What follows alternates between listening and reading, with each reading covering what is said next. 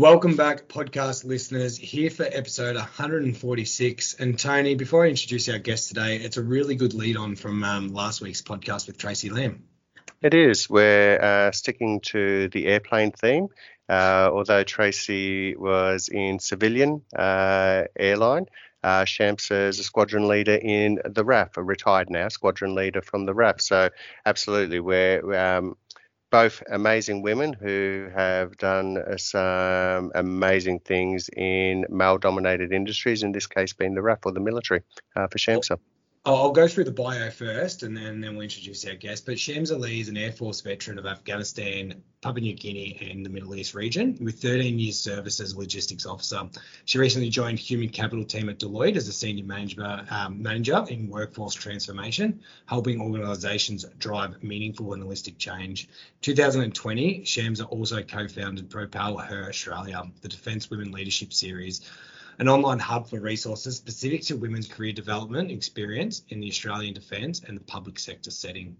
Additionally, and Tony, this is where the relationship comes about.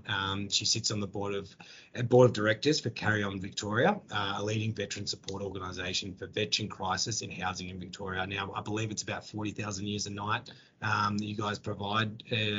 40,000 nights a year, Jamie. So it's accommodation, not years a night. Yeah, Joe.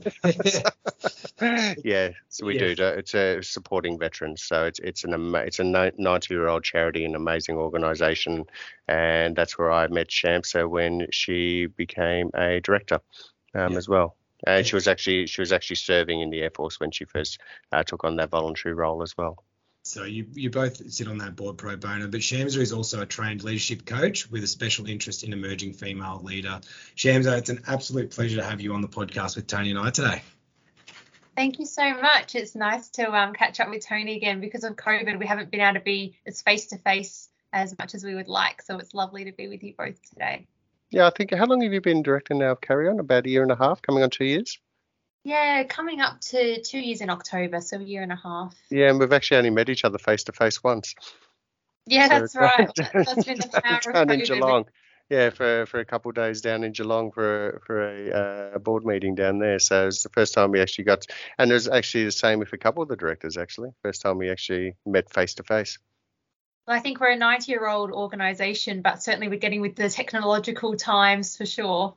Definitely. And I think also, Shamsa, and please correct me if I'm wrong, but I think with CarryOn, you were the first RAF director of CarryOn, certainly the first RAF female director of CarryOn, but I actually believe you're actually the first RAF director. I think I was a little bit of a diversity tick there, being female Air Force and also a contemporary veteran as well. So the trifecta, which is reflecting the changing face of veterans in Victoria for sure. Oh, and it was definitely something that was driven by Kyle as well. I mean, I've not absolutely zero military background. The closest I've got to military background was doing some army cadets at school. So it's I think I was one of the first civilian directors who had zero military background whatsoever. So I actually felt very, very honoured being asked by Kyle whether I would consider joining the board as well. You've been a fantastic asset to it. That's the power of a good board of directors, is bringing, our diversity makes us stronger. So absolutely fantastic board to be part of.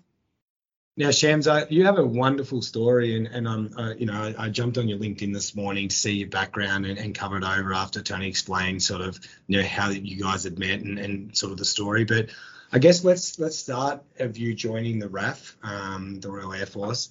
How did that decision happen? I guess coming out of school, what made you decide that you wanted to join? It always starts with a boy, Jamie. It always starts with a boy. My boyfriend at the time, my first boyfriend, who is now my at university, I'd been in Cambodia making documentaries for NGOs, and my career was going to be a journalist. Then I found out I could get my degree paid for free if I joined the Air Force. So I literally changed degrees, joined the Air Force on a scholarship, and 13 years later, I wrapped up my career. So it was a random choice, but sometimes the best adventures in life are always the random ones. Yeah, so it's now I do believe so your first boyfriend, because we did just cut out there, your first boyfriend also became your first husband and only husband and last husband, no more husbands. So it's I also believe he's a chaplain as well in the Air Force. Yeah, so he joined as a soldier, and then he commissioned to be a chaplain, and he has his own beautiful story about of human potential. Soldiers in the military often feel like they are put into a box in terms of their skills and aptitude. When he commissioned, after having his come to Jesus moment in the desert in Afghanistan, he tops Australia for his undergraduate and his master's degree, and now he's doing his PhD on a scholarship. And I just love that story of human potential and what incredible mentoring can do for someone.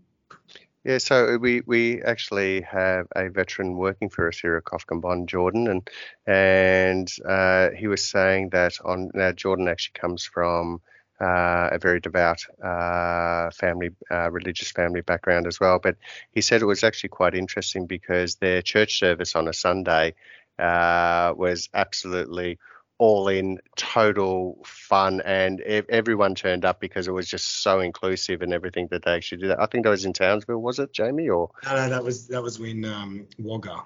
in Wagga. Okay, yeah. Training. Yeah. Sunday was where they got to, I guess, express freedom a little bit, going through training. Yeah.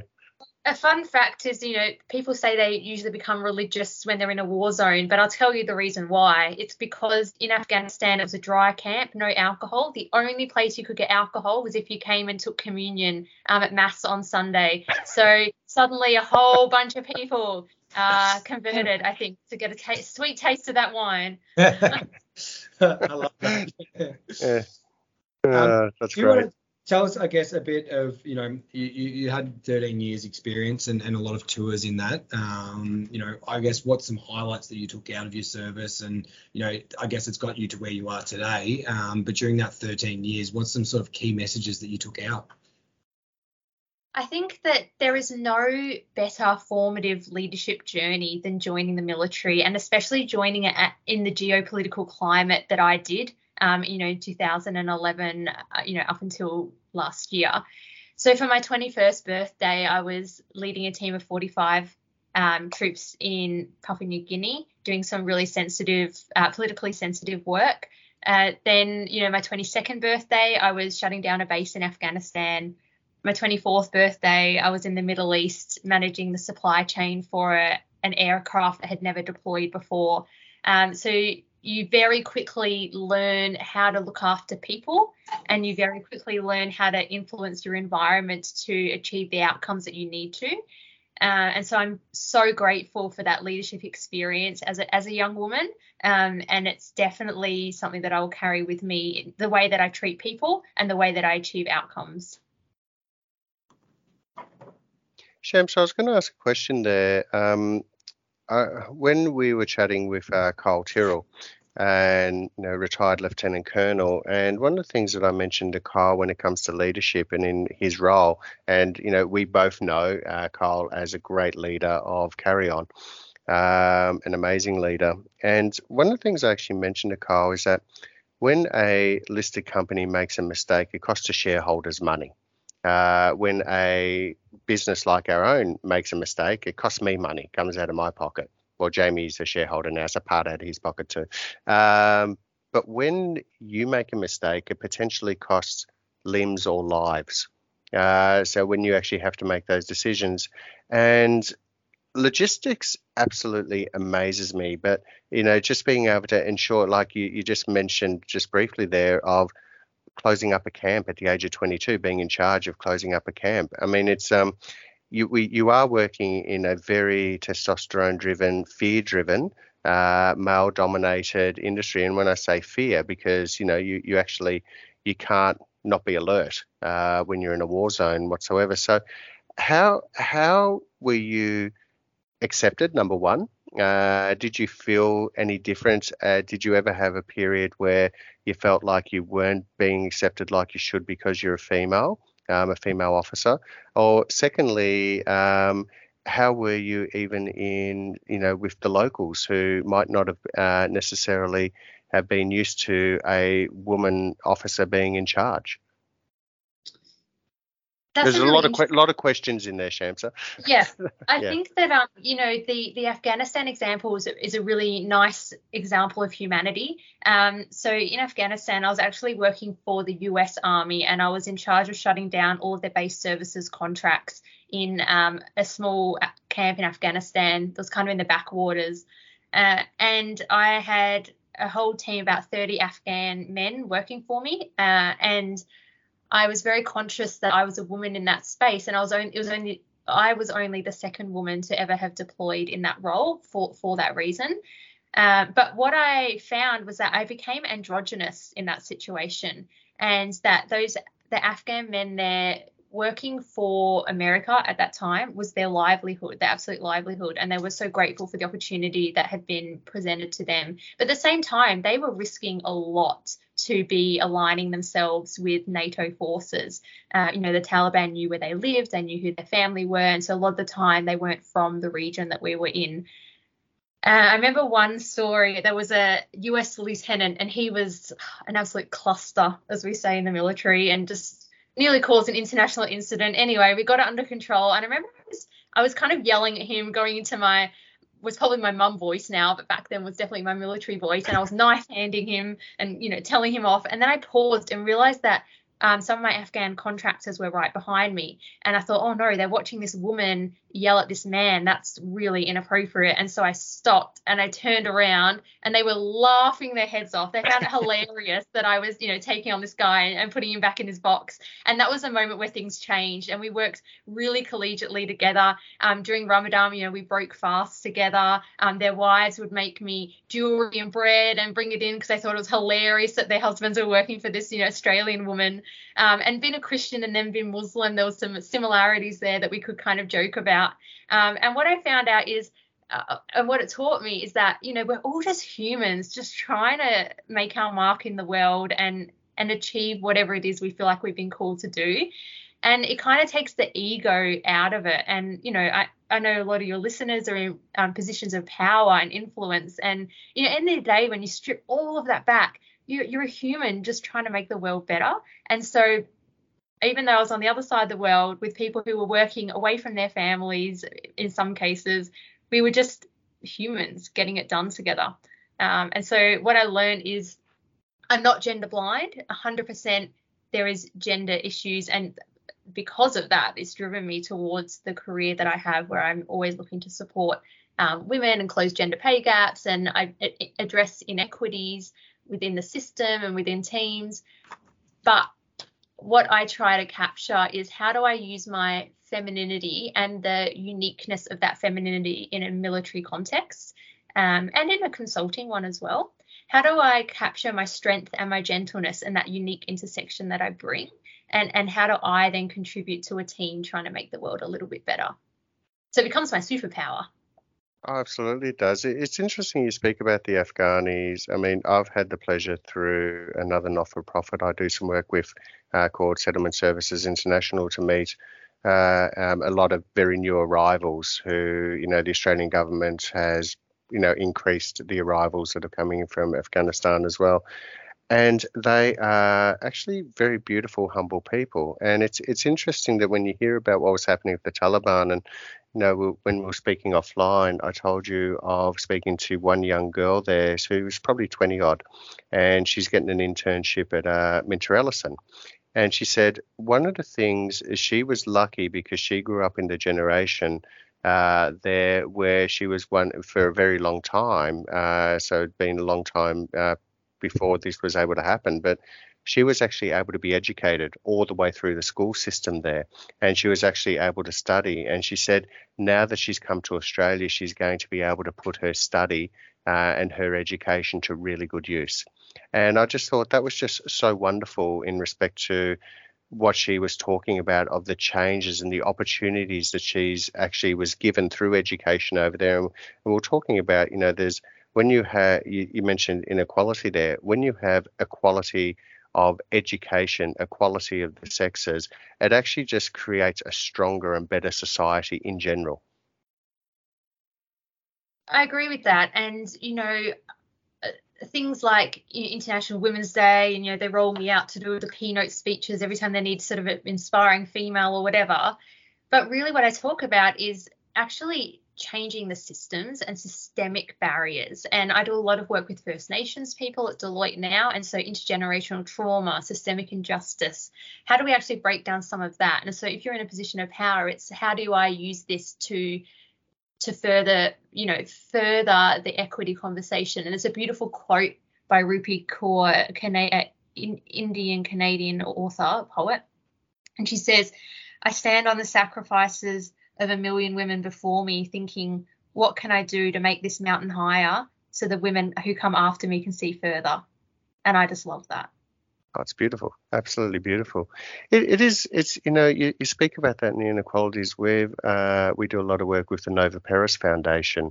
We have a great relationship with Nova, and even with Adam Goods, he was a guest speaker at our conference last year, and Nova is presenting for us around the country in May.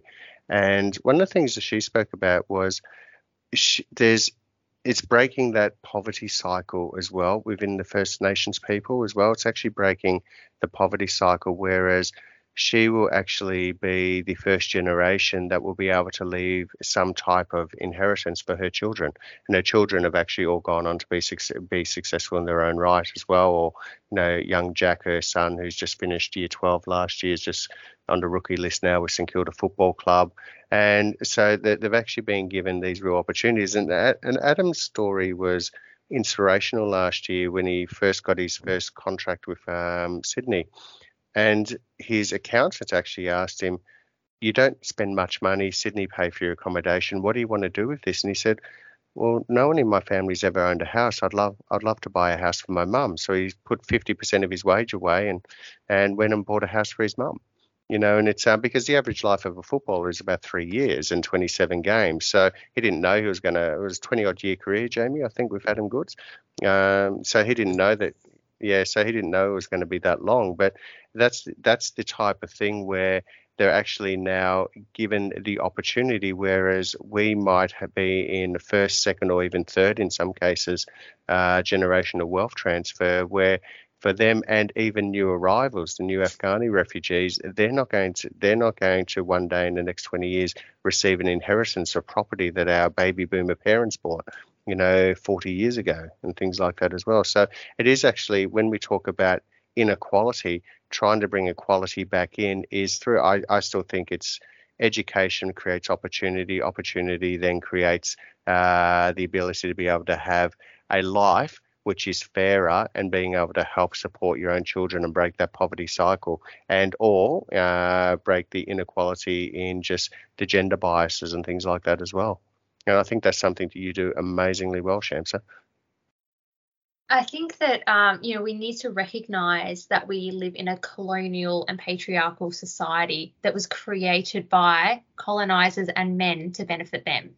So when we talk about trying to empower women or try to empower First Nations or trying to empower immigrants or whatever it is, we need to acknowledge who the system was created for and why. And that's why I'm very passionate about talking about systemic and true change. And so, that's why even when you look at the work that you guys are doing with veterans, some veterans, going back to a point you just made, very similar to footballers. So they deploy, they go tax-free for this huge sum of money. They come home, they've never had that wealth before, and they will blow it. And so that's why they buy a black V8 ute. Yeah, with no insurance. Yeah, because their credit record's crap, and they crash it. And that story happens all the time. And I've had members that, have had to declare bankruptcy. And I think you made, 80 grand tax free last year, as a young soldier. Where is that? So I think, the education piece you just spoke to is really, really important. But also acknowledging, if anyone is listening and doesn't understand the history of this country, have a read into why some people are predisposed to not graduate high school or to, have addictions and substance abuse issues. We have created a country that doesn't exists for the benefit of a whole bunch of people, women and First Nations included. Even the workday, you know, a 9-to-5 workday, that was created by men, assuming that they had a caretaker at home to look after, to run the household. Now we're not seeing that. Now, because of, you know, the cost of living, we have both parents working, and who suffers the most. We know that women, you know, will suffer more because they take that career break, because they're not putting money into their super, because that compounding is not happening for them. And then when you have high divorce rates, they then divorce their husband in their 50s, and they're stuck with no super. And so there's all this intergenerational and systemic oppression that causes a whole bunch of this. It's not just about International Women's Day morning teas and, you know, being an ally and patting each other on the back. It's how can I use my position of influence to make a difference for the people around me? And whether you have influence, you know, on paper or not, you cannot not influence. And I gave a speech, the International Women's Day keynote speech for Department of Defence. And the theme, the UN Women's theme, was about climate. And we spoke about climate change and why women are 14 times more likely to suffer effects of disaster than men. And one of the things I spoke to them about was the climate around them. And I said, you know, you are responsible for the climate around you. Are you comfortable with the temperature others feel? So you might not be able to influence policy. You might not be able to, you know, influence the systemic change, but you can absolutely influence how you make the people around you feel. And that's a really important takeaway, I think. I think that's beautifully said, and that was a very powerful speech that you gave as well at International Women's Day. But moving on from that, though, Shamsa, you've actually now gone and joined the civilian life and working at Deloitte. But the passion that we just saw come through there and what you're talking about is now what you bring into organisations in respect to your consulting role at Deloitte. So they've really seemed to have allowed you to unleash your passion in respect to what you're doing, working the ESG side with companies and et cetera on that. So do you just want to touch on that and the difference of, say, you know, going from military to the civilian life and dealing with corporations? I'm very, very thankful to Deloitte for allowing me the space to work out what I want to be when I grow up. And, you know, I always thought that the Big Four were growth capitalist firms, and I've been a client of them. I could never, ever see myself working for a big consulting company, ever. And that was my own bias and my own experience as well as a client. But what I realized is that, you know, the career that I've had has given me a social justice lens. You can't experience and see the things that I've seen around the world and not have a social justice lens. And I realized that I could actually be using some of this gross capitalist reach for good. And I was really thankful that Deloitte were willing to partner with me on that. And so the work that I do at Deloitte, I'm in workforce transformation, but my background is in logistics and project management. And I mean, I have a HR degree, but who cares what anyone did in their undergrad? But what I found is that I loved logistics because of the impact you could make on people. You know, you're pulling levers that then have an operational effect that make people's lives easier. And so combining people and operations together is a really powerful intersection. And how do I then get organizations to understand that, you know, DE&I, for example, diversity, equity, inclusion, is not about a nice strategy or slide 7 of your, you know, board meeting. It's actually about how do you create inclusive decision making so that you're getting better decisions. So then you have, you know, better innovation. So then you're rising to the top in your sector. So then you're getting better consumer value. So it's actually linking diversity, equity, inclusion to social impact, and understanding that social impact can have an influence on your operating model. It can have influence on how you invest, which affects your returns. So it's absolutely about creating business value and not about fluffy words and, you know, an academic in the corner selling you a strategy that, you know, sits on the shelf.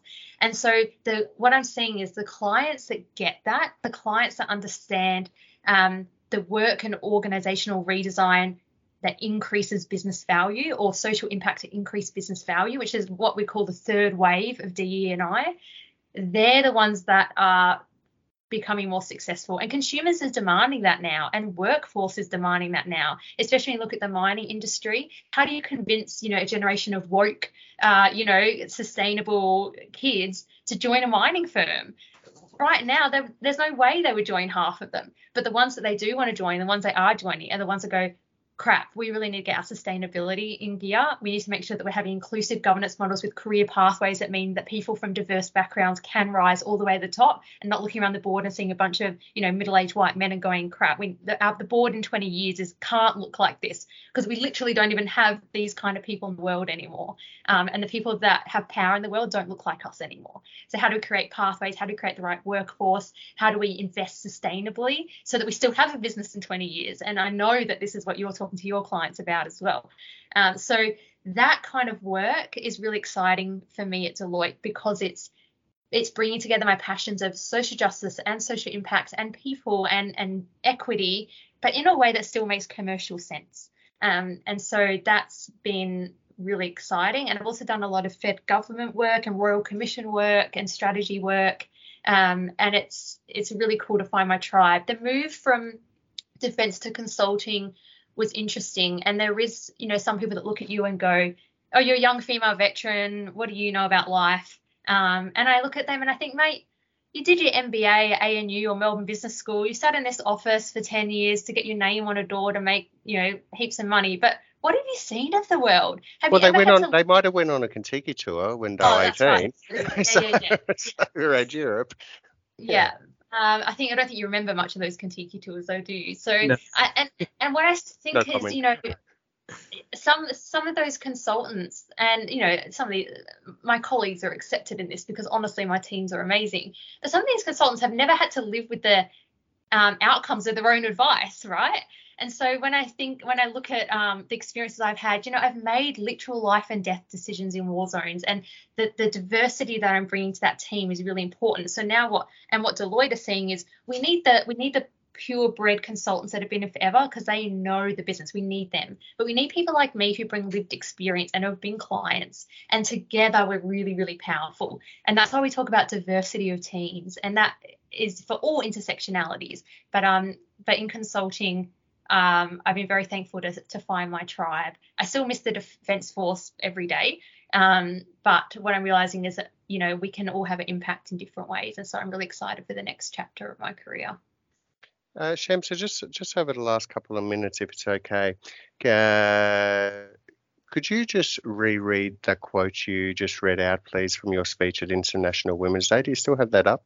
Or if you've memorised it at the top of your head, just in respect to the difference you make in respect to the temperature when we speak about climate change. Now, could you just reread that for me again, please? I think it was very powerful.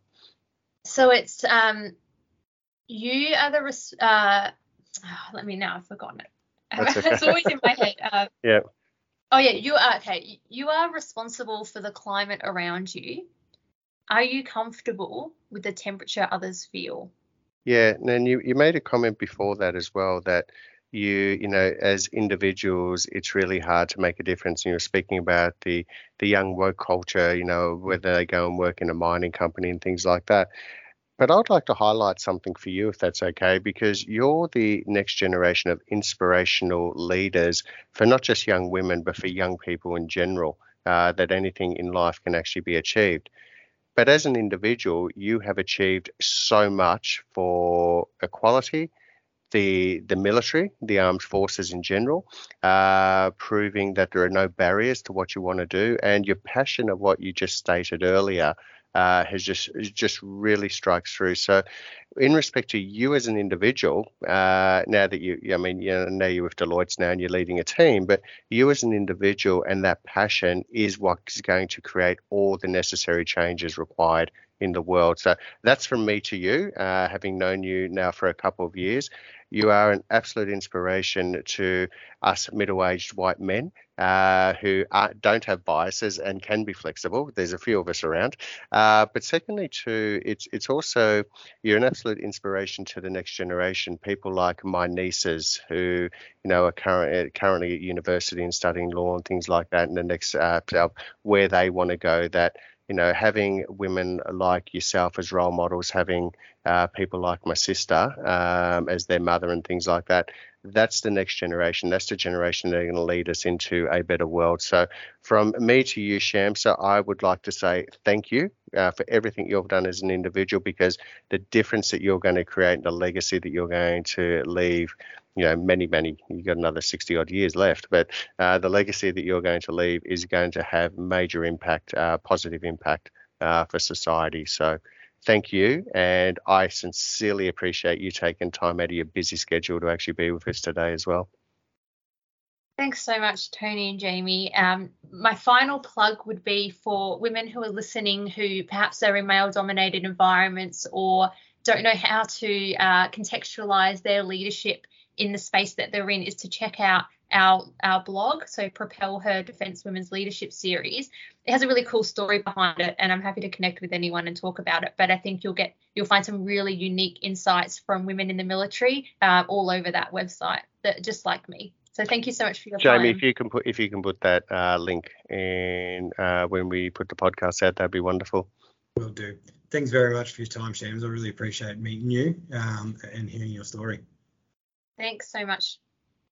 The Kofkin Bond podcast is a product from Kofkin Bond & Co., which we are an authorised representative of Count Financial. All information in this podcast is for education and entertainment purposes only. It is not intended as a substitute for professional finance, legal or tax advice. The hosts of the Kofkin Bond podcast are not aware of your personal financial circumstances. Before making any financial decision, you should read the product disclosure statement and, if necessary, consult a licensed financial professional.